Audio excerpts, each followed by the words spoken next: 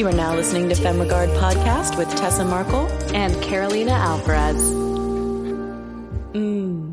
Fem. Hi, Geekscapists. The Geekscape podfather, Jonathan here. In May, we lost one of our own, longtime Geekscapist Christopher Ellis, who was a friend and a part of our geek community from the very beginning. Chris even met his wife Sarah through our podcast, and their 2015 wedding seemed like a giant Geekscape party. Chris's final weeks battling in the hospital shed light on a huge national problem. The COVID pandemic has almost completely depleted our national and local blood banks. These supplies are used by thousands of hospitals to provide life-saving treatments to patients or to buy enough time for loved ones just to say goodbye. So for the next month and beyond, we're going to do it big in Chris's memory and do some good in the process. We're throwing a blood drive. Visit www.aabb.org to find a donation center near you, or visit other blood and platelet donation centers like the Red Cross. And let's make things interesting. For the next month, take a selfie of yourself donating with the hashtag GeekScapeGives and tag your favorite Geekscape podcast.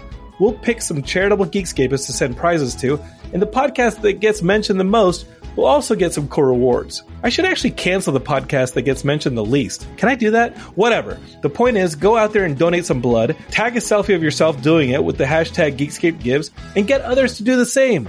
We couldn't save our friend Chris, but we can do a whole lot of good in his name. Geekscape forever!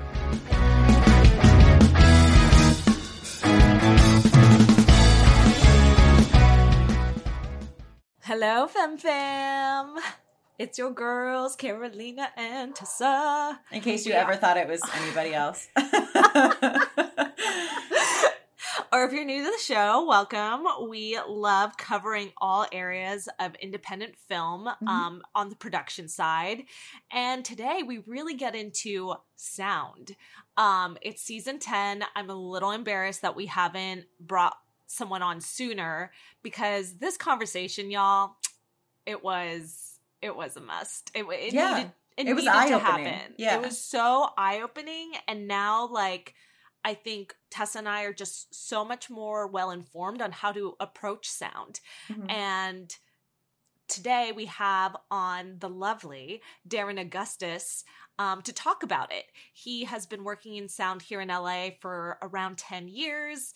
I met him through Katrina Sobrero on one of her film projects, and he was so lovely to work with. And we just got chatting together after one of our sessions one day. And thanks, Katrina, for bringing him up to have on the show, because they're such a key part to filmmaking and production, and oftentimes they get overlooked and get thrown in last minute. So I think it's definitely important that this, for everyone, even if you've done a couple films now, to hear what he has to say on his side and his perspective to the whole team. And in general, a little fun creative thing that we didn't really talk about on the show, but I just want to throw in there. I started, as you guys know, we're working on a psychological thriller right now.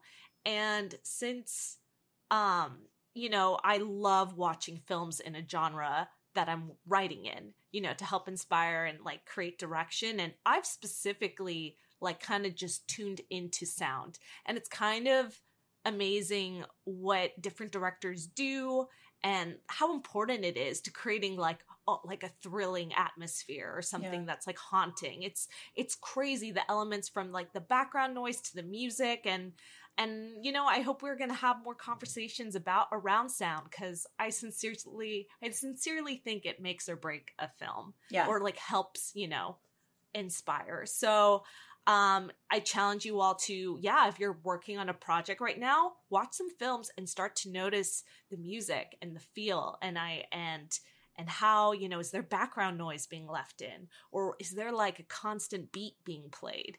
It's really, really cool.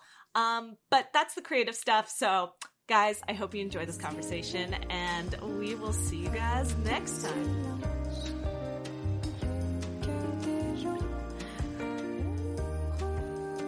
No, I'm originally from Australia, but I've been out in LA for 11 years now, I think. 10 years, 11 years. Oh, yeah. So I feel like this is the new home, but yeah, I've been doing sound out here the whole time. I do a lot of music stuff as well. So like I'm transitioned, or I guess I switch between music and film audio. But yeah, I've been doing that this whole time, and it's been fun. It's been good. Like I said, like LA feels like a new home. It's great for this sort of work. You know, we all know that LA is great for like film and the music industry and stuff. So originally from Australia, moved over here and planning to stay out here as long as I can. We'll see. Yay. As far as like the sound production side, like I mean, I knew it was a process, but like I've just recently started doing audiobooks and I have to produce them myself too. And it's pretty limited to what they actually require. Like I don't really have to go in and like fully master it's a pretty simple thing. But even just that, I was like, I would have had no idea what was necessary to do, how to do any of it if it didn't like list it out for me. And I like, Googled the tutorials and everything. But when I started doing it, I realized like I don't know a ton of sound producers. I know people that have produced music, so very similar, but it kind of struck me. I was like, I really don't even know who to go to ask these things because I don't know how similar it is to producing music. That's a good point. Like, how similar is that, or is it very niche? I mean, I think it's definitely niche, but I feel there are obviously a lot of connections between the two. How I got into sound was I originally started recording music. So the understanding of microphones and microphone placements and mixers and recorders and all that, I already had knowledge, already knew about, but it actually started as a friend was just like, hey, do you want to come record sound for my film? And this is a long, long time ago. I was like, oh man, I don't do that. I'm a music guy, blah, blah, blah. And then he was like, just come out. So I came out, I did it. He was like, oh, it went really well. Like, compared to some of the other people who use it, it's like, but you've never done this before. I'm like, yeah, it's just recording signal to noise or like technical stuff. And he was like, cool, we should start doing this. And, it's like, whatever. But so that was the idea. It's like, that kind of relates, but then it's tough because once you get into the really technical side of things or like the specifics, I guess. Yeah. They're very different. Music and film sound is very different. Music, it's like you are there to record the audio. There's no other element. There's no makeup. There's no camera. It's just all audio in a dead quiet room with really loud instruments, where sound in terms of post-production and actual location sound, it's like, I don't want to say you're fighting, but you are in some ways working around other departments to do your job.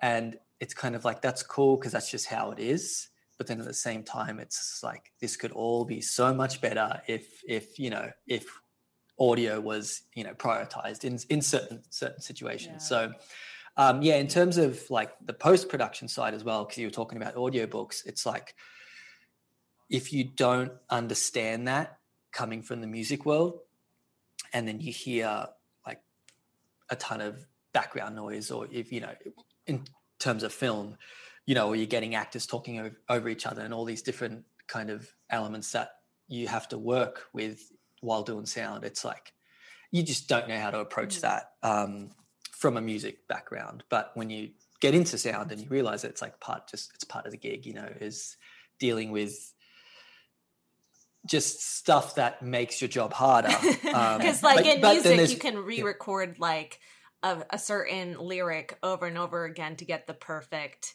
sound, but with film it's you just have what you got on set. Kind of, exactly. And then obviously we talked about ADR. It's kind of like in music now, and I don't want to go too deep into the music, but you record multi-track drums and bass and all that, and it's all individual. Like you get the file and all you hear is the bass guitar, all you hear is the drums. It's like in the old days where they used to just record a whole band in the room. It's like you got that take and that's your take, and then you got to cut the tape and then make sure it all works. It's like, that's kind of, I don't want to say this, but that's kind of how film still is, where it's just like, there's your actor, there's your take. You've got one take, camera got it right. That's the take we're using. like, let's move on. It's like, oh shit, but this guy was talking over that guy. And, how often blah, blah, do blah. you hear that? Like, does it happen all the time where you're just like, damn it, I heard the guy all the way across the parking lot?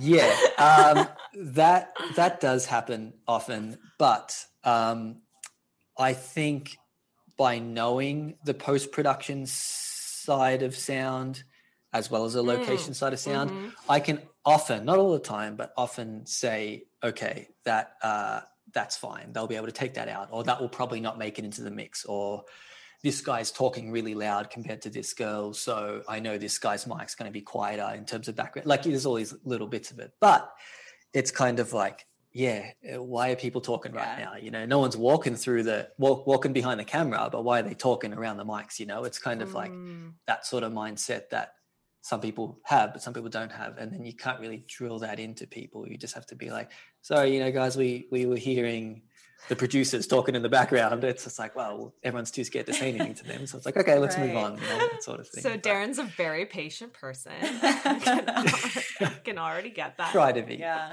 Try to be. I know for a project that a friend did years ago, and it was just like a one scene simple thing, but they had the sound equipment, and the person that was supposed to run the sound, something came up, they couldn't be there that day, but they were like, use my equipment, you know, just pop somebody in there.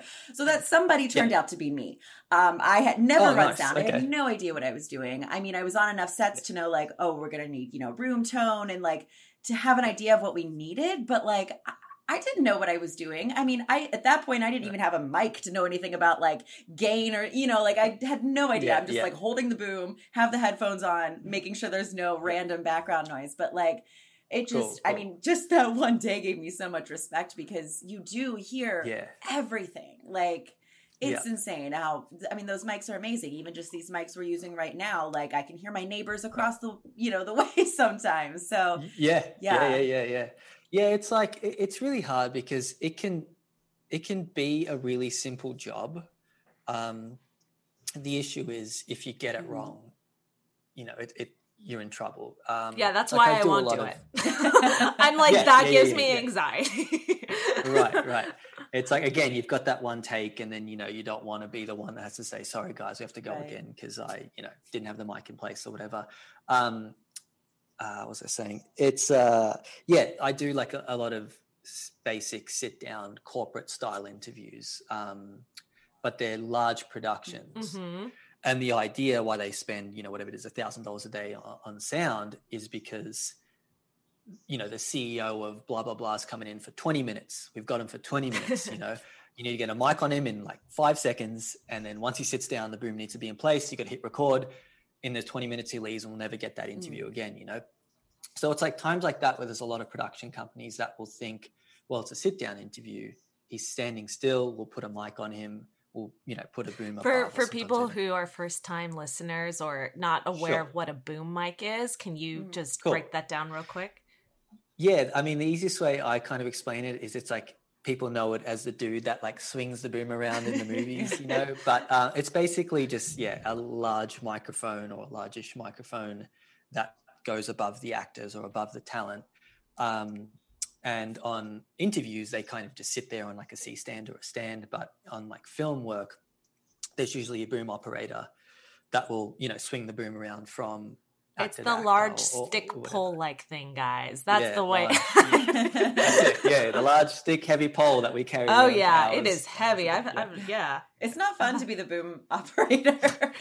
No, it's not. I've had quite a few boom operators, and I've boom operated quite a lot. And it's like, again, it can be an easy day of like long lighting setups, and then you go in and you do like 20 minutes of work, and then you sit back down. Or you can just get those directors or whoever's that are just like, let's go for another one. Let's go for another one. Let's go for another one. And then it's like, because of the lighting, you're like, then it becomes arm day real quick. Then it becomes like a big shoulders day of just like holding it up and getting screamed at about boom shadows and all that sort of stuff. So it can be fairly simple or it can be kind of perfect. So you're the corporate 20 minutes. So you have a mic, you might have a boom. Yeah, so there's that sort of stuff, and it's just like, basically what I was saying is you've got those 20 minutes are super crucial. So a lot of people will invest the money into getting good sound and having a pro that has done it a million times. But a lot of companies won't, and they'll think that, again, what I was getting at is it can be really simple, and they'll put the boom mic above the talent, and they'll lav the talent up, and it can be good, or it can't be good, where you put a mic on someone and then they've got like a suit jacket on, and then the suit jacket's scratching against the mic, and then going to the other side of it, and then you get the files in post-production, and they're like, hey, is there anything you can do about this mic just sounding like it's scratching the whole time? And it's just like, no, guys, no. It looks beautiful, but it sounds like crap, you know? So there's a lot of that. So yeah, going back to it, it's just kind of, it can be really simple, but then it can be, a simple setup can be really difficult, because like I said, you're kind of often working around other departments or other schedules or other whatever. Right. So something kind of simple can turn into something fairly difficult. So as a producer, what can we do to communicate better with our sound crew to like know if it's, you know, to have that open line of communication? Is there anything we can do to avoid issues like that? Yeah, awesome. So the first step is not hiring the sound mixer the night before or like a couple of days before, because that's usually what will happen on indie films. It'll be like this whole thing of, you write the script, you find a director, or maybe you're the director, and then you get your friend that's the big DP and the DP, and he needs his camera, and let's check out all this sort of stuff. And then last minute it's like, oh, well, we need sound as well. So the big thing I'd say is just think about sound pretty early on, you know, in terms of finding sound mixers. I know that's tough, because sometimes it's hard to find a production sound crew for an indie film, because we generally work pretty often and on multiple projects, you know. So for example, it's like a lot of corporate stuff, a lot of day playing on narrative things or whatever. But yeah, just involve them early in terms of sending them the script, looping them in emails. This is the biggest one, but it's like invite them to the location scout and pay them, you know. It's kind of like, I know that's tough, because it's kind of like they'll turn up. Yeah, it'd be a day rate. I mean, I hate mentioning this, but maybe it doesn't need to be a full day rate. It should be, but maybe it's like, hey, can we, again, I'm talking indie here. Yeah. Hey, you know, Darren, can we grab you for 2 hours? Just swing by, we'll get you lunch, and, you know, we'll pay you X amount of money, whatever. But I think, you know, just getting them out there, because again, you all land on location to scout it. And it's just something like, are we shooting next Wednesday? Well, there's a gardener going on right now. Is he going to be here next Wednesday? You know? And yeah, he will. So there's like your 2 hours of your day gone out of nowhere, because then the sound mixer just shows up on set without hearing that and being like, guys, we've got a gardener outside. You know, just little things like that. So it's definitely like, no, that's a really good point. Like, you guys can really assess the location on the sound level that, you know, we're too busy focused on other things like lighting. We wouldn't think of. Yeah. Right, exactly. And like, you know, fridges buzzing. Oh, shit. You know, like all that sort of stuff. God damn it, we have to worry about the goddamn fridges in the scene. the fridges, yeah. You know, just like basic house noises. Yeah, of course. And then it's kind of like we're setting, you know, hair and makeup in this room. It's like, well, aren't we filming this, you know, halfway through the day? Well, it's like, now hair and makeup are going to be through that. You know, just like little like reminders, and hopefully it's not annoyances, but like just, you know, talking to the AD or talking to the producers and directors and just saying, think about this, you know. And it's not always like, this is how it needs to be because sound is important. It's just more like, that would totally stress me out. I'd be like, no, thank you. Just don't tell me. No, just get out of here. But it's like, just like, you know, reminding of them, like, you know, this could happen, and then maybe there's a solution of the AD or, you know, whoever might say like, yeah, maybe we'll put actors up here instead, or, you know, or whatever it is. So it's just including them early. And then I know this is a tough one, but it's just like really investing in sound, in terms of crew and in terms of gear. The biggest one is, it's like, we'll get the one-man band. And then it's kind of like, while you've got a really expensive camera, you know, a good DP and an AC and then a big truck outside, and then you expect again, I hate saying this, but one-man band, you know, I should say a single sound person to come in and get audio for your film. Right. So it's like just knowing that there should be a bigger crew for sound. at least a boom operator and sound mixer. Like, so 2 people, 1 person, again, for people that don't know too much about sound, 1 person that's just listening to the mics, mixing the mics, recording them, processing them, all that sort of stuff. And it's just basically like a person that's in charge of listening and watching the film on set, so decisions can be made for and sound. they can adjust the levels and like let you know, oh, this person's just way too loud, or we can't even hear the other person. That's their role. Stuff. Exactly, yeah. Or like if they are loud, adjusting their mic or adjusting gain for that mic, levels for the mic and stuff like that. And then, like we discussed, the boom operator, who's the person who's swinging that boom around, that, again, in an indie sense, might also be the person that's wiring actors as well, or adjusting things or laying out carpets because there's loud footsteps and stuff. There's just all these things that is more than just, let's hire that guy for, $100 off Craigslist and let's get him in here on the day, and then he just throws a boom up and it's like echoey, and it's, he doesn't know what the blocking is, or she doesn't know what blocking is and all that stuff. So there's just that. I think that's the best thing. I don't want to go on too long, this is like really good. Yeah, this is the micro step, because for first time indie filmmakers, if they've never worked with a sound crew, it's like, wait, so who is it? Because they might just automatically think you just need one guy. So it's important to know who's even on a team, like when you speak of a sound team. Yeah, for sure. And then there's also, when you get to kind of larger indie sets, is there'll be someone that's called a second sound assist or sound utility, or whatever you call it, that could be in charge of, again, wiring actors, laying out those carpets, getting cameras synced up, like all that sort of stuff. And I guess the main point for that is I don't like making this comparison, because I there's often the thing of like the sound person is the grumpy person that always wants too much and gets paid too much and is sitting there doing nothing or whatever. But I do think that the camera department works extremely hard. But it's like you would never have, on most cases, you'd never have your DP running around grabbing lenses, setting up lights, like figuring out what the actors are doing. Just you would want your director and your DP sitting there and chatting while the ACs and the grip guys and whatever are doing all the different tasks, while the DP is concentrating on the film or on the creative side of it. I feel in some ways it's the same, again, because we're talking indie, it's the same with production sound mixes. It's like, as we all know, dialogue is so important. When you sit down and make a movie, the first thing you do is you write the script and you write the dialogue. You don't write the beautiful shots of the sun. I mean, you do, but you don't. And then you move on to the next shot. It's like, it's the beautiful shot of the sun. We enter into the scene in the kitchen, and then it's just dialogue. It's not like footsteps and cool lighting and like check out the fridge in the back. It's just like, it's all about, the story and the dialogue. And I think because of that, it's important that there is someone, which is the production sound mixer, just sitting there and listening to the dialogue, making sure it's being recorded properly. And a production sound mixer will often have a video monitor in front of them, or 2, depending on how many cameras there are. And they'll just watch the film while it's going on. And like I said, they'll mix with, faders of like, let's mix in the girl, let's mix in the male, let's mix in the mum, all this sort of stuff. And they create a mix for the directors to listen to and the editors to listen to and stuff.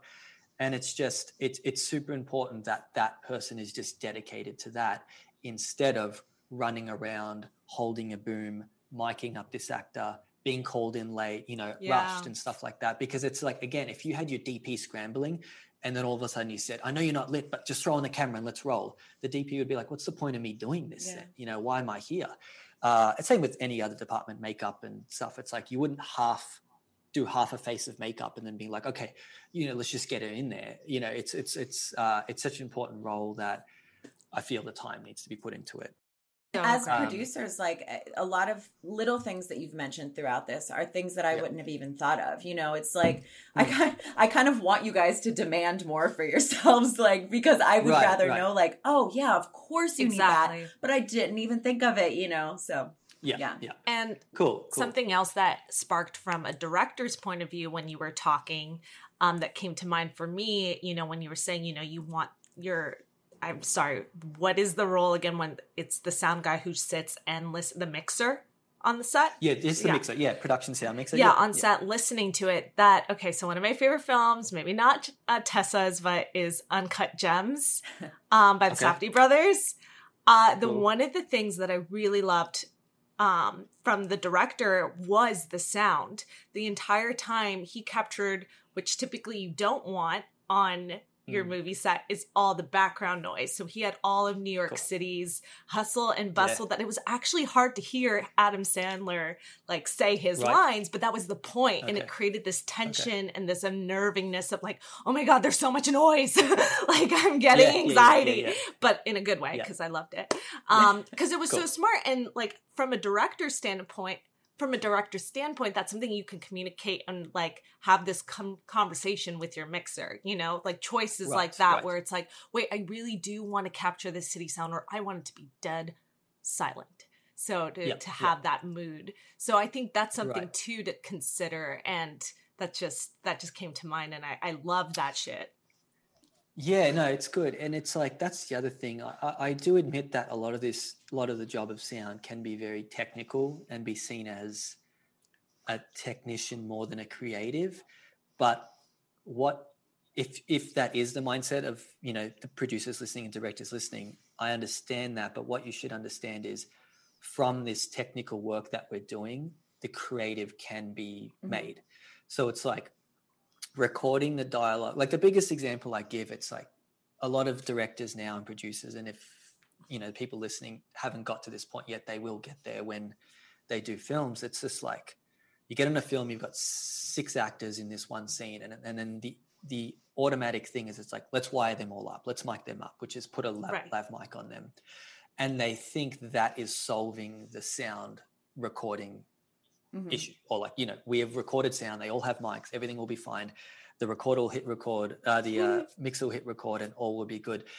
And that's fine, and that will work a lot of the time, because we do want to provide post-production with each track of each actor, and then the boom mic, and maybe like an ambience mic picking stuff up or whatever. But it's also, how do we get creative with this scene? So for example, you're in a big gym, a big like high school gym, and you see it's a wide shot and you see all the actors. If you put a lav mic on them, and I'll try to explain. If you put a lav mic on them, it's kind of like, cool, we're getting their dialogue, but then if you just place that lav mic in the mix, you're not creating anything in terms of being creative with sound. You're just hitting record, the mics are clean, everything's good, and then that's it. Another way to do it is, it's like, if you want to capture, let's say a church, maybe a church a better thing. If you want to capture, maybe you're like filming in an old school, you know, Roman church or something like that, and we want to capture the sounds of that, maybe you do want a boom mic a little bit further out. Maybe you want a boom mic planted in a certain way, you know, next to whatever, something else, to get kind of a tighter sound or a bigger sound. And what you'll notice, and again, and this is up to the director, maybe that, like you were talking about, maybe that's not the sound of the film they're going for. Maybe they want it super crisp, super produced. But what you'll kind of notice is when you get to the post-production side is you have these different mic choices of, let's actually use the boom here to create the space. And then when we're moving closer, we don't want that space. So when I say moving closer, the camera's moving closer and we get the tighter shots. Yeah. You know, we'll make it feel tighter, but really we want to create the space of the church, because maybe that's where the father passed away and it's meant to be a sadder scene. Like, there's all these little things, because while that wide shot's being set up, that's what they're thinking of with lighting. Maybe they're thinking, we'll shoot something in from that upper window to create like a whatever sort of light, and maybe we'll shoot super wide and we'll make the background dark. Like, they're thinking creatively about how this wide shot can make sense for the story. And it's not as simple of like slap some lavs on these actors and hit record, man. It's like, it's not that simple. Yeah, maybe you want to start that wide shot with maybe some echoey voices from the church, like they're seated in the back row. And then when you zoom in, you don't want that same like echo chamber type sound. Yeah, exactly. Exactly. And it could be as simple as that, or obviously it can be more difficult once you start getting into like maybe like action scenes or something like that. But what I start talking, so it's just about, in terms of like directors and producers and stuff, it's like the Adam Sandler stuff. It's like being creative with that can change your film, and can and you can be creative with the sound of your film, and it doesn't always need to be that way. If you're filming a soap opera, yeah, let's just get it crisp and nice and make everything sound good. If you're filming a reality show, it's like, yeah, slap a lab on them and just like get whatever you can get because it's chaos. But when you're filming a narrative and it's indie, it's like it can be hire one person and put some labs and swing a boom and let's see what we get. Or it can be a really creative process where you walk out of it being like, man, that film, not only does my film sound good, not only the actors are great, not only am I happy with how I directed it, but holy crap, it sounds really good. And people might give you notes of like you said, like the Adam Sandler stuff. It's just, this film sounds great. Like it's different. It's cool. It's creative. I think that's a really good point to bring up, because I've noticed on a lot of like indie films that, you know, make it into festivals, but not necessarily like on the big screen or whatever, or like the giant festivals. That the thing that is always really lacking is sound. And you kind of, if you don't really know a lot about sound, you're like, but why though? Like it does, I hear everything. Yeah. It's crisp, it's whatever, but it's because it's not, there's none of that creative touch to it. There's no real mixing to it. It's just good sound that's loud, you know? Right. And that's a big thing. It's like the difference between a really, really good sound mixer and boom operator and sound crew. It's so minimal, but it can make a difference. A little insight into like a production sound crew is often, you know, we normally all have comms and we're chatting with each other and stuff. It is like, they'll set up a frame. Like I said, the production sound mixer has a monitor in front of them, and then they'll get like a frame up and we'll shoot a rehearsal or do a rehearsal. And the constant communication is, hey, boom operator, let's try to get that boom mic in closer. And I'm talking like millimeters. It's like, I saw where you were, you can definitely come in. And it's like, hey, sound utility or your second assist or whatever, let's get a carpet underneath that footstep because it's just too loud and it's on top of Brad Pitt's line, and we can't have Brad Pitt's line 80 yard, you know, like all these little things where it's kind of like, does it really matter? And will you not get the audio? No. But that's like the extra little bits that can just make it an echoey, weird sounding recording that will be even more echoey and noticeable in a theater versus just like a crisp, you know, good sounding recording, good sounding dialogue. And again, it's just like, I get it a lot with on these corporate interviews that I do where, you know, we'll set the boom mic again above talent and then they'll set their frame and then it's kind of like, yeah, bring that boom up. And it's like, well, hold on a sec. Bringing that boom up, bringing the boom mic up 6 inches is going to change the sound drastically. Wow. You know, not drastically. Like I don't want to get too technical here because I know a lot of people won't hear that difference. But to us recorders, sound mixers, we'll notice that, and that means we have to bump our gain up a little bit, which means there's more noise coming into the mic, and that also means, So it just sounds different. Now, is it necessary? You know, because a lot of the times that will happen. And then usually the talent will sit in and then, you know, they'll tighten up and they won't tell us and all that sort of stuff. So I can't remember what I was getting at, but basically it's just like what you were saying. It's like just those little things can make a huge difference. And how do we as a production sound team know that? You talk to us, you tell us, you consider it. So it's like, yeah, I don't expect every indie director to do that. But after their second or third or fourth film, you know, you'll realize like, okay, I noticed that this scene outdoor near the pool sounded like crap. Now I'm shooting another outdoor scene. Let me go talk to my sound mixer. How can we fix this? What can we do? So it's just like, again, going back to your question, it's about a sound crew. It's just like including them in the process because it's such an important thing. And it's not, I don't want to like cry about like, oh, we don't get included in the thing, but it is really funny when you see, when you get an email of like, you're looped into a chain and then you scroll down that email and it's like 2 months ago, this all started of like, okay, here's the location. This is what we're shooting. Here's script 1. Here's version 2. Here's red, you know, whatever.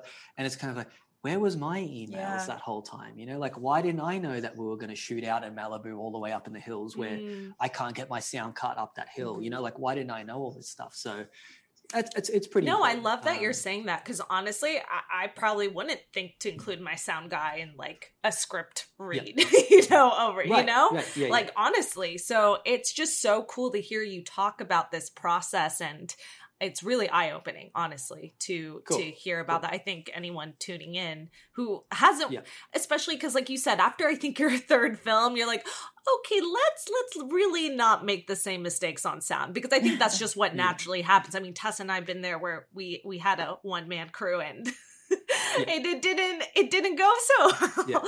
More than once. More than once. We've made that mistake a couple times. Yeah, actually, let's it was, but that's the thing. Like, you learn from these mistakes, but I'm so glad we have you on the show today to kind of get more in depth, like what kind of conversations should we be having? And it's like, okay, cool. I would love to include you, you know, if we had hired you for a project in that initial run, if that's going to help us all talk about it. Yeah. Right.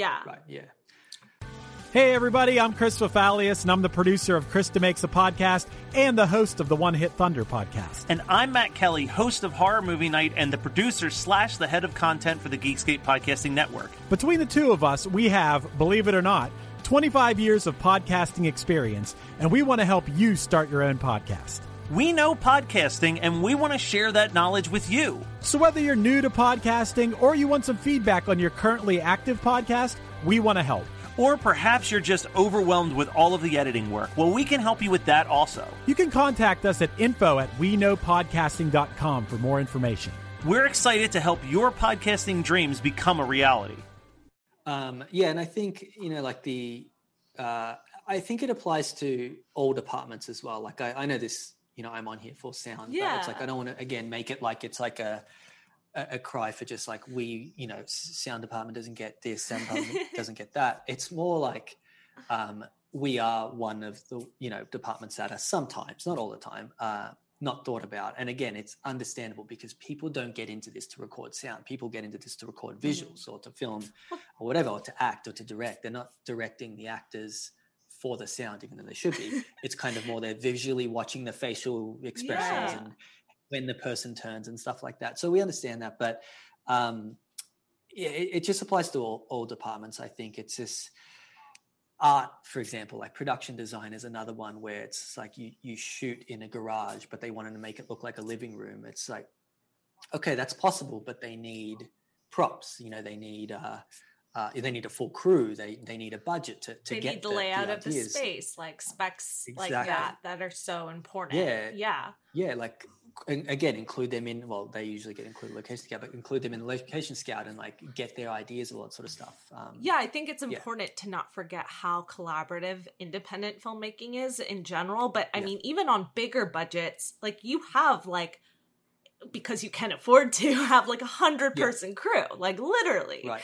And all those people are communicating with one another to make the vision happen. So even on an independent scale, why not have your 5-person crew like really involved? Right.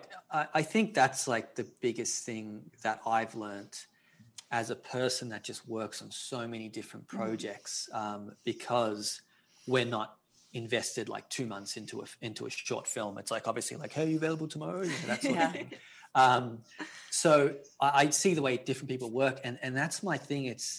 And I think everyone can be like this, and it's tough, but just coming in knowing that you're there for the film or for the, you know, whatever. And like going back to what I was saying, it's like if a camera, you know, operator or DP is like, hey, we want to widen out, can you bring that boom up? It's like, of course I can, man. Like if this is going to help the shot, let's do it.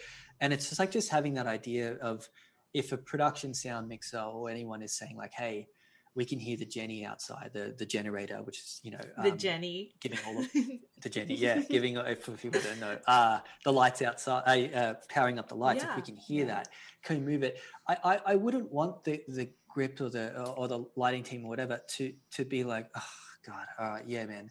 It should be more like, oh wow, our sound is affecting the dialogue of this film. Like let's fix this. What can we do? I'm like, all we needed is just around the corner, 6 more inches. And then maybe the sound utility guy will be like, let me help you wrangle this, you know, this power cable. And like I think that's how it should be. And I love that. It is a lot. I'm not saying I think it's really important. And I actually heard an AC one time on a commercial, which was like a pretty poorly run commercial, where he just started like taping down cables and doing stuff outside of his department. And it was funny because it was almost looked like, what are you doing? Like, why are you doing that? A lot of people. And then his thing that he just said was like one team, and just walked off.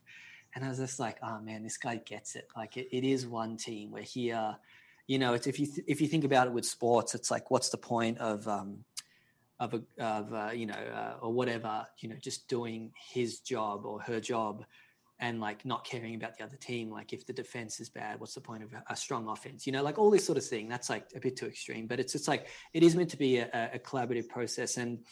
And I think it's hard for people to understand that. We're all here rooting for the same thing, that whole team mentality. Right, yeah. Like we're here to make the shot look amazing. Yeah. So let's listen to our sound guy. Let's listen to our key grip, like all those people. 100%. Yeah. And then even like with actors and everything, it's like the actor needs quiet. It's like this person is trying to get into a zone here, and it's a tough situation. Like, don't joke. Don't like, you know, don't keep walking in on like, you know, make space. Just think about everyone else's situation. Mm-hmm. And I think that is what at least I've learned by being neglected as a production sound mixer on certain productions.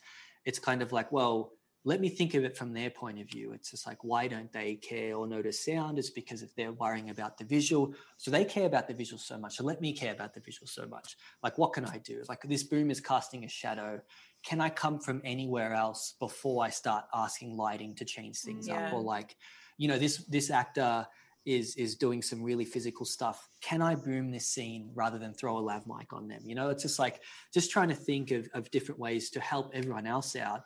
So again, the film looks and sounds and is the best it can possibly be, especially at an indie level, because you don't have resources, you know, you don't have unlimited gear for sound. It's usually the sound mixer's personal kit that you know, he or she's thrown in for free or thrown in for like $100 or something like that. But it should be like $1,000 a day or something, you know.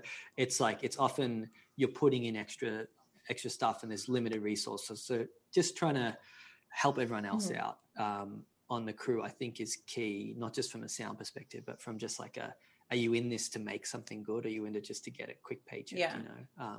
Yeah, that's such a good point, because it's, you know, we don't have the resources to sometimes even pay people's full day rates, which is, you know, I hate that, but you just don't have a budget a lot of times with indie films. So it is so important that people are willing to work together and not have big egos and, you know, all of those things. And like to think about the other departments. And if you don't have like the mental capacity in that moment to think about the other departments, then to listen when they do speak up and they ask you to, you know, move the Jenny away from the building or whatever the case may be. Yeah. I think that's also a good thing, because often like production sound mixers on most productions do make like, you know, a good rate, and they get gear rental and stuff.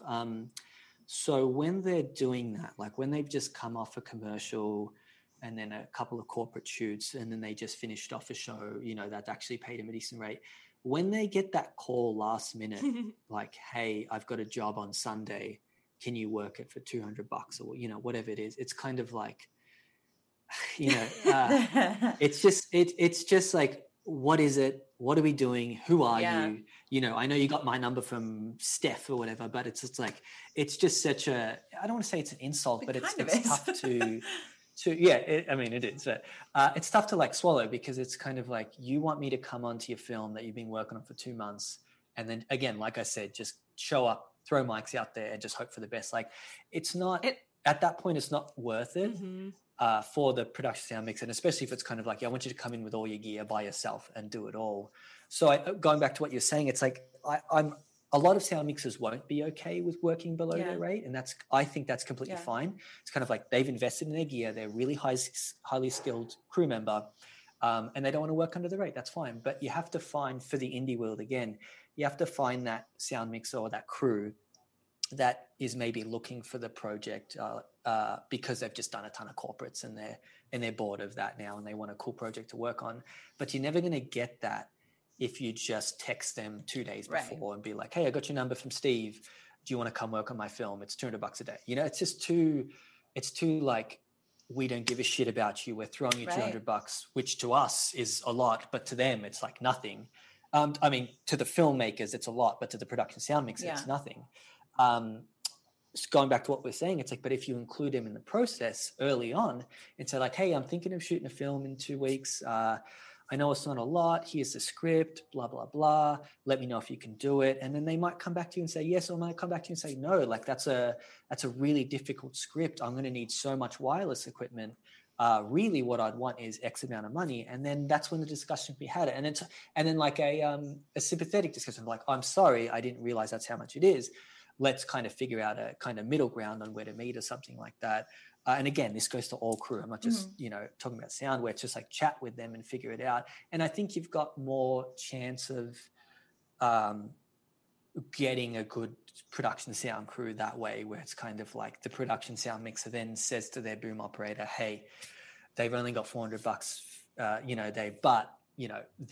she seems like a really cool chick, or he seems like a really cool guy, and I like the project. Would you like to work on it? And, and that boom operator will do the production sound mixer a favor and blah, blah, blah. And then for us, it's like, this is usually the thing that is like the dead giveaway of don't work on this, but it's kind of like, we've got big projects coming in the future. It's like, all right, take it easy. It's like, it's such a, it can seem really, what's the word, like sly, of just like, don't try to trick it. And again, any crew of just like, we're going to bring you on next time. It's kind of like, just try to help them understand that you understand that this project is smaller than what they normally work on.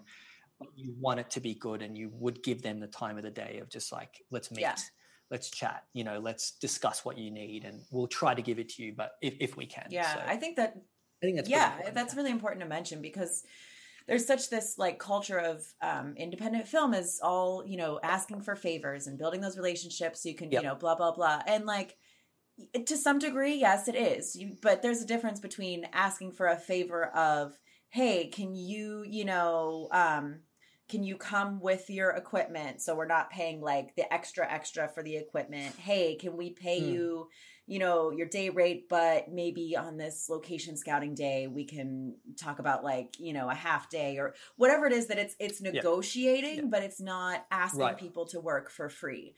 Because that's the thing is like, in the very beginning, in your very, very small first things, you probably are going to have people work for free for you because they're so small, they're willing to take it on, whatever. But, when you get into even your first feature, it's still a feature-length film. You can't just have people working for free. And that goes for the actors, too, because actors are always asked to work for free. 100%. And the other thing about it is, too, like you have to remember you're asking someone for a favor, whatever specifics that favor is. If it's someone you don't know, why would they do you a favor? So I think a lot of people are just like, oh, well, my script's really good. Like you said, I have things coming in the future. It's great exposure, blah, blah, blah. No, I don't know you. I'm sorry. I'm not going to do you a favor. Why would I? What do I get out of it? You have to remember it is a business. Yeah. I think that's a common one as well is, again, because we are seen as technicians, we get we only have X amount of money, but we come on and we're not really, they'll say we've got more stuff coming, or this is already being checked out by Netflix or something like that. And it's kind of like, but what does that do for me? It's just like, cool, I recorded sound in a Netflix show. I've done that a million times before. Or, I that's not good. No one's like scrolling, who's the production sound mixer? Oh, it was Steve. Let me contact Netflix and try to get his number. Oh, like, hey, it's just, that just stuff doesn't happen. Maybe to a DP, maybe to a production designer, maybe obviously to a director or actor. But for us, that doesn't happen. So I feel like, it's just tough because you need a lot from sound, but it's like asking for it for a lot of mixers. It's tough to get it, because also the other thing to consider is, like you said, you shoot your first indie or you shoot your first short film or whatever, and you do need people to do favors, whether it's for free or $50 or whatever. That is, to me, as someone that's gone through the different levels, that's understandable. To some people it might not be, and again, like I said, that's totally fine, but then they shouldn't be chatting with you. It should be a simple, I apologize, I don't do low rates or whatever, see you later, But it's one of those things where you don't do an indie short, low budget, self-funded indie short, and then you make it 7 people outside swimming in a pool with a full dialogue scene. You know, it's kind of like your student budget sound mixer that's only done 2 films is not going to get that audio. If you're doing an indie short film and it's your first one and you're asking people to do favors, I don't want to change the creative, but make it fairly simple, you know, make it 2 people sitting on a couch, make it 2 people, you know, sitting on a bed, or make it 3 people, and make sure you've got 3 wires if you know you're shooting a super wide, you know. And again, this comes down to chatting with the sound mixer of like, hey, we're shooting 4 people sitting at a dinner table and I want most of it to play out in the wide.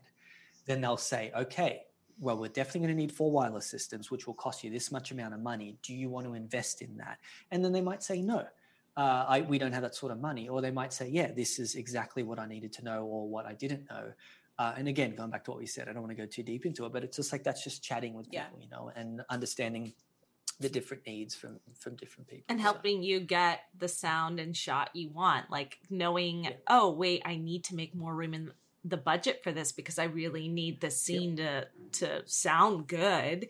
To sound good, yeah, because I know I'm going to play it. And if you do that the night before, like, exactly. Like, I think something, and I'll let you finish your thought, but that what you were saying, it just sounds like, you know, now that Tess and I have produced a couple things, now if I get hired on as a producer or director for another project, it would be absurd to me if someone contacted me the night before and was like, yeah, want to just come on to shoot next time? I'm like, whoa, because how am I supposed to do a good job if I am just getting thrown into it? I would say no, and I would just say no, I can't. I want to do a good job. And that's what I think the same thing goes to like any position, but specifically sound. It's like you would, of course, turn it down because it's like you're not going to do good. And then they're going to look at you like you did your job wrong. Yeah. The production sound crew is there to record files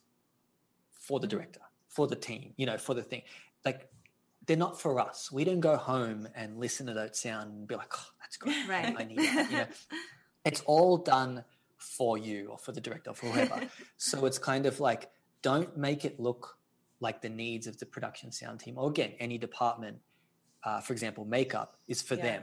I mean, if they're being slow or they're being lazy or they're being difficult, I understand. It's kind of like, then you're saying it, you can, you know, kind of put blame on sound issues or makeup issues or whatever. But in the end, it's kind of like, hey, should we get, you know, an extra take because, you know, character Steve decided to just jump and slam the, you know, the glass on the floor or something. It's kind of like, that's not for us. We're not saying I want that take. I'm saying you need that take. Do you want that take? Will you need that in post-production? You can see the edit in your head. Do you think you'll cut to that shot? If so, you need an extra take. And again, it's just like the idea of the dialogue, kind of what I'm getting at.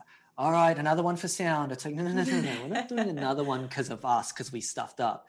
We're doing another one because that's, again, we're all a team, and what happened during that take affected everyone. It affected you during the editing phase, during the sound mixing phase, during the music composition phase. It's like, once it's all put together, how is that scene going to play out? What you needed was an extra take for you guys. Because again, once I hand over that SD card, CF card or whatever, it's like I go home, I collect my check and I, you know, play with my kid or whatever. It's not like we sit there and go through the next steps of editing, post-production, blah, blah, blah. We're done with it. So everything that we're doing is we're doing it for you. And if there's a production sound mixer that cares about the film, they'll try to voice that. But often, you know, again, he or she will be seen as difficult or slowing down the day, which again is going back to my original point of we have to work around that. And again, that's all departments. It's kind of like, oh shit, we've got, you know, 1 hour to finish this scene. Maybe we shouldn't grab, like you said, room tone, or maybe we shouldn't try to pull the actors away to get wild lines of, you know, their dialogue or anything. It's just like, we have to kind of work around that. So yeah, I think it's again, going back to the collaborative thing, everything's being done for the director, for the producer, for the film.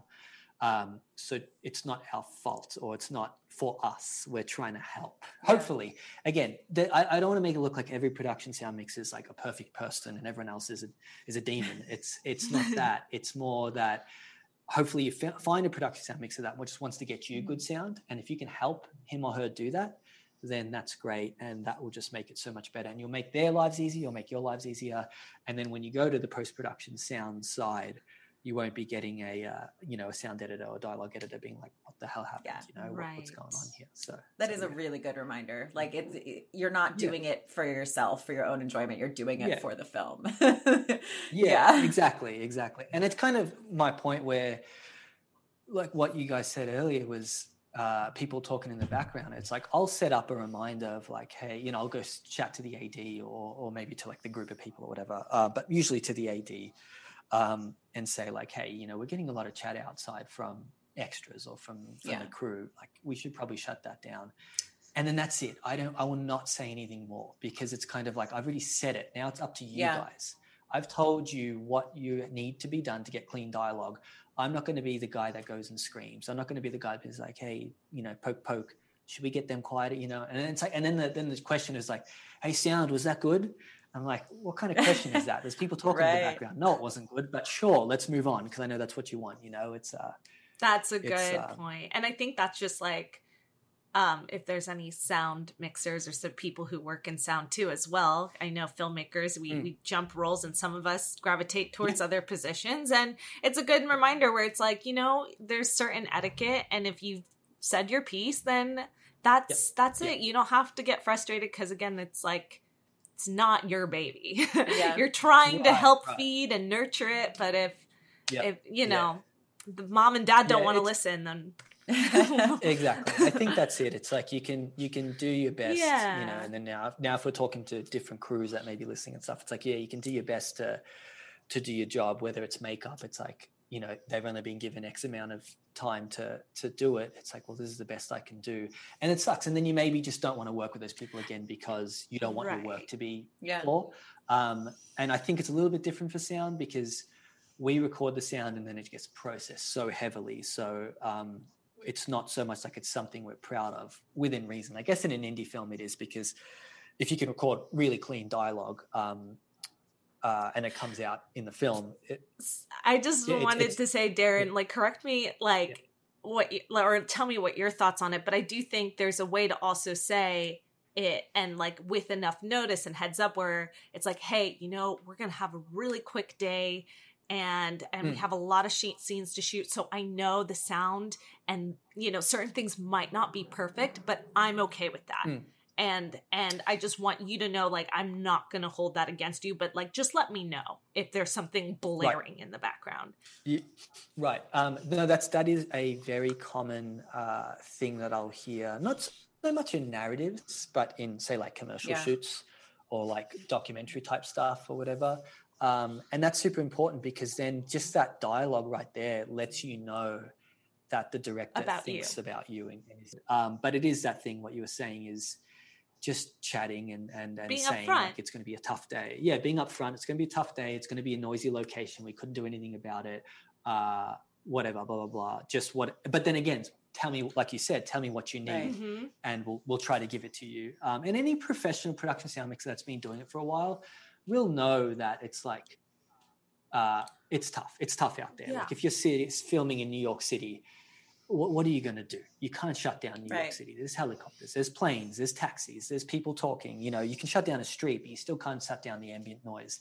And when it's loud, it's loud. And it's just like, as long as, again, the production and the team and the director knows that, then you go into it doing the best job you can get to get them the best sound that they can get.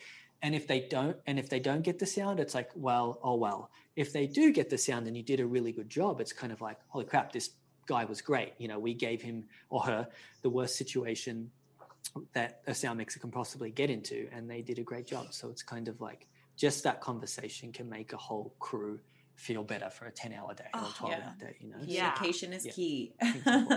Yep. Yeah. No, I love that you broke that down and mentioned that, because I feel like we as independent filmmakers a lot of our days can end up looking like that. And again, we've just reiterated a bunch is the communication, being upfront, and then you can problem solve easier, because that's what we're all trying to do on these sets.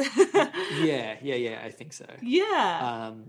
No, it's cool. No, Darren, I'm so glad we had you on the show. Sorry it took till season 10 to finally have a sound guy, because I think the Fem fam, the filmmaker fam, everyone, like, I think it's just so great to hear your perspective and what it's like on set. And so...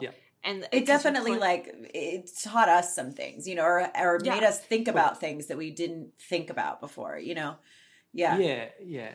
And I think, and sorry if I just make like one more point, which I've done quite a bit of, you know, over the past year or two, and I think it's good. A lot of directors and producers that I often work with, there's a few of them that have just sat down with me to chat, like not on set, just like in general, like, hey, let's go grab a coffee. And I think if you have a production mixer or any sort of sound, because I know we haven't talked too much about post-sound production, but I do a lot of that as well. It's just like just chatting, sitting down with them and like learning and understanding that kind of the same way, like, you know, we're doing this now. But I think I think that's like the first step to understanding what's gone on, because I can tell my stories and my experiences, but you know, not everyone does the same work as me. Not everyone, you know, has the same gear as me or you know, or whatever. So they may have a different opinion about how they want to do things or how, you know, whatever. So I feel like, just whether it's for a specific job or just in general, like if you have, you know, 2 or 3 people you regularly reach out to, like, just grab a coffee with them and then just say like, hey, firstly, hey, how are things going? Develop a relationship with them. And then just chat about maybe a project coming up or just like, what are some things you've got into? Because the more you hear this sort of stuff, the more you'll understand what sort of difficulties can come up. Because I think it's like we were saying before, is you'll often get on set, the sound recorders will, you know, hit record. On an indie film, a lot of people don't wear headphones or like Comtex, which is where other people can listen into the audio on set. Like I'll give one to a director, and director obviously usually just takes it off, you know, because they don't want that distraction or whatever. So they don't know what's being recorded or anything like that. So I think the idea of like, they're so focused on visual and they haven't even thought about sound, and then they wrap the day and they feel great, and then they go home and they, you know, start getting into post-production or whatever, or day 2 planning or whatever.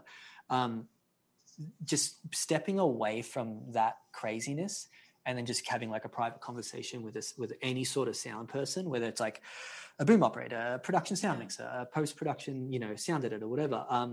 I think that's smart, just to understand that world, because there's no other real way you'll understand that, because there will never ever be a time on set where you can pull the sound mix aside for 30 minutes and be like, hey, let's just chat. You know, it just doesn't go that way. Where with a DP, you're constantly chatting about things. Well, if I had this light, I can do that. And maybe we should shoot this through there. And there's a constant technical visual chat that's going on. But how do you have that with a production sound mixer? You really can't. Again, unless you do want to dedicate like 20 minutes or something to pull aside and say like, oh, this is tough, let's talk about this. But it's not really, I'm not talking about a specific scene. I'm just talking about sound in general. For sure.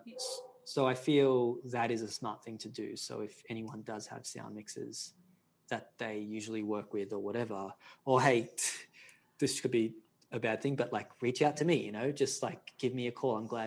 I'll be happy to grab a coffee with anyone and just have this same sort of conversation, just so, because that also helps me out and other sound mixers out, because the sound mixer community is super small. Well, in LA anyway. I don't know how it is in other cities and other parts of the world, but it's so small. All the sound mixers help each other out. We all rent gear to each other. It's like a small crew. So just like doing that and understanding sound can really help you get a good reputation within the sound community. And it'll make you feel better. Like the main point is it'll make you feel better, just understanding the different sides of sound and the different departments within sound and how the whole shit show works, you know, of like recording good dialogue on a hectic set. No, totally. So, I mean, it makes perfect sense. Yeah. And along those lines, for our listeners, I don't know if you have like social media you'd like to share, but also if they are filmmakers themselves and they either want to work with you or want to learn more about it, or they are interested in going into the sound themselves. What's the best way to contact you and see your work, etc.? Yeah, for sure. I'm terrible at social media. Like I have them all, but I just don't get on. It's like my little I'm an old man type thing that I just try to avoid that as much as I can, just because of how everyone's like addicted to it. But I do have Facebook and Instagram, and I think it's usually just Darren Augustus is my name. I mean, you'll have it on the podcast, so they'll know how to spell it and stuff.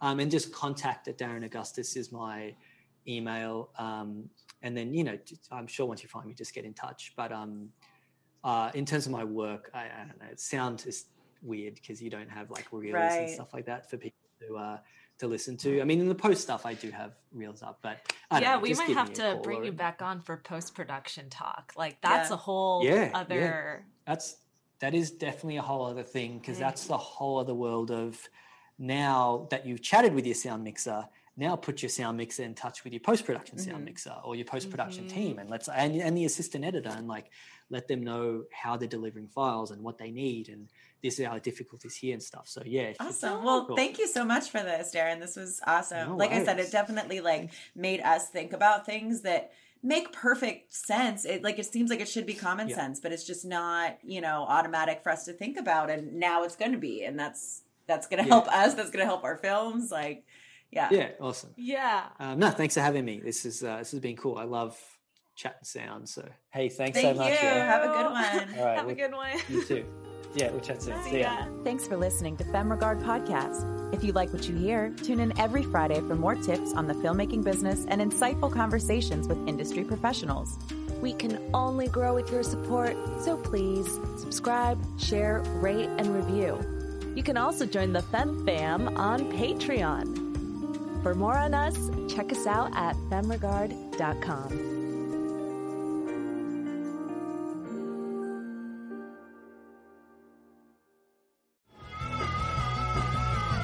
You're listening to the Geekscape Network.